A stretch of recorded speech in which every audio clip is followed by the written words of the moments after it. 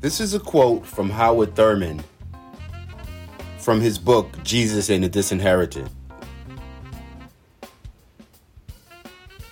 That no external force, however great and overwhelming, can at long last destroy a people if it does not first win the victory of the Spirit against them.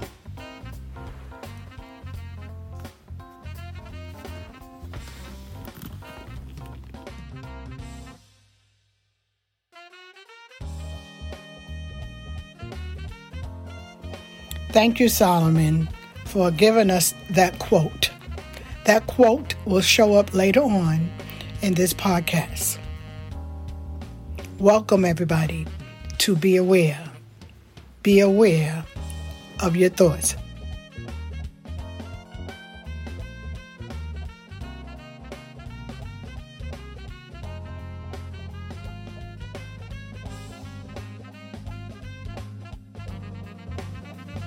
Thank you, God, for giving me the words to speak on my podcast this night.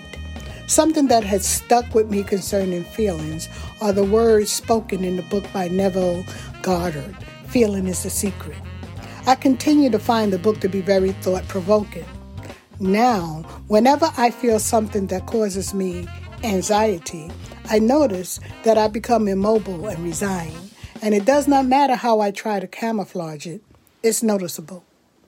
On the other hand, when I feel exhilarated, I am pushed beyond my limits and create beyond my own imagination. Recently, my bodily system was affected after feeling disappointed, lonely, and isolated. The moment dreaded news was whispered in my ear, my countenance fell. Just moments before I was on my way to get food from a familiar restaurant, and I was eager to purchase it. But suddenly, there was an instant loss of appetite. It seemed without warning. I say without warning, but after the disappointing news that I had already been anticipating, I remember sensing that something awkward was about to occur. You can say something felt uneasy. Yes, the feeling of weariness was there for some time, and I couldn't quite put my hand on the specifics, but I felt it. I felt an uneasy energy, much like Cain's countenance fell when he was in the garden with his brother, tilling the field. Remember the story of Cain and Abel in Genesis? There must have been thoughts leading to feelings of anger and hatred in order for Cain to take action to kill his brother. Because I knew that it was unhealthy for me to stay in that state of mind, and because my body sensation did not feel good, I began praying the 35th Psalm instantly. Plead my cause, O Lord, with them that strive with me, and fight against them that fight with me, especially myself, my own self-thought. It's all I knew to do to calm the energy felt in my body. I must have repeated that prayer at least 35 times. My appetite came back, although the idea of despair that was seated in my imagination didn't disappear as quickly. I still felt disappointed. I felt the uneasiness in my gut region. These feelings of loneliness, abandonment, and loss rendered me frozen. I was driving at the time, and once that feeling of despair was realized, I promise you, I began driving on automatic. That's one understanding when trying to determine what could be meant by feeling is the secret. In the words of Neville Goddard, the sensation always comes first. And if that's true, then there really are no surprises in our lives.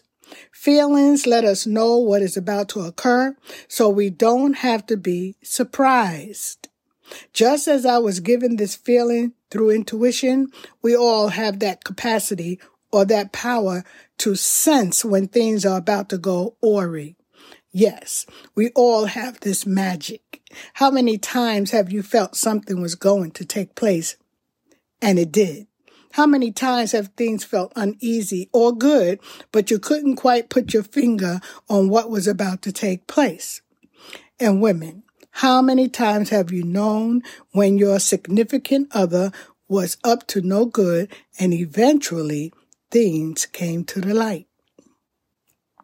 Another thing I understand now is that feeling is the secret to my functioning constructively or destructively, and it directly affects how I create my life. Feeling is the secret to our immobility or mobility as we evolve in life. At present, I'm in a class with a worldwide empowerment coach, and the lesson for the week is choosing whom we are going to be as wanted and unwanted occurrences happen in our lives or as things mess with us. She calls it being unmessable with. I was told that the feelings that I've taught my students in elementary school, sad, happy, angry, glad, and all synonyms thereof, are moods or emotions that place individuals in certain states of mind. Each state of mind creates certain moods in the individual. Neville says that every feeling must be expressed, so it would behoove us to learn to control our ideas and feelings. He offers prayer and sleep as ways to do that. I will talk more about that at another time. Now back to feeling is the secret.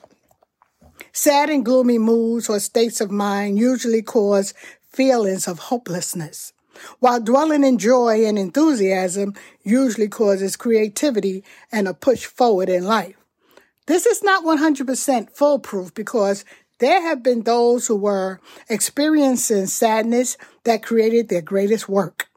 In fact, they created like the genius that they were. Just look at the many artists who created the blues, certain hip-hop artists and performers such as Whitney Houston and Phyllis Hyman, both of whom committed suicide. Listen to Howard Thurman's statement read in the beginning by Solomon Thomas at the beginning of this podcast. No external force, however great and overwhelming, can at long last destroy a people if it does not first win the victory of the spirit against them. In other words, it doesn't matter how strong the prevailing forces are without the ability for that force to directly affect us is stemming from something magnetic, our feelings within us. Everything starts within. I was calling forth that experience that day in the car. You can say I was preparing or practicing for its arrival and disappointment. What I learned that day is that the idea or rehearsal of despair plays out in our life as if we had been practicing for a motion picture, and that motion picture is our life. And if that is the case, then let us do the same with positive and prospering feelings. So let's look closely at what we are thinking, thus creating. We can begin by using prayer to ask God to watch our thoughts and remove non-prospering thoughts from our minds if that is not what we want to experience. Peace and shalom.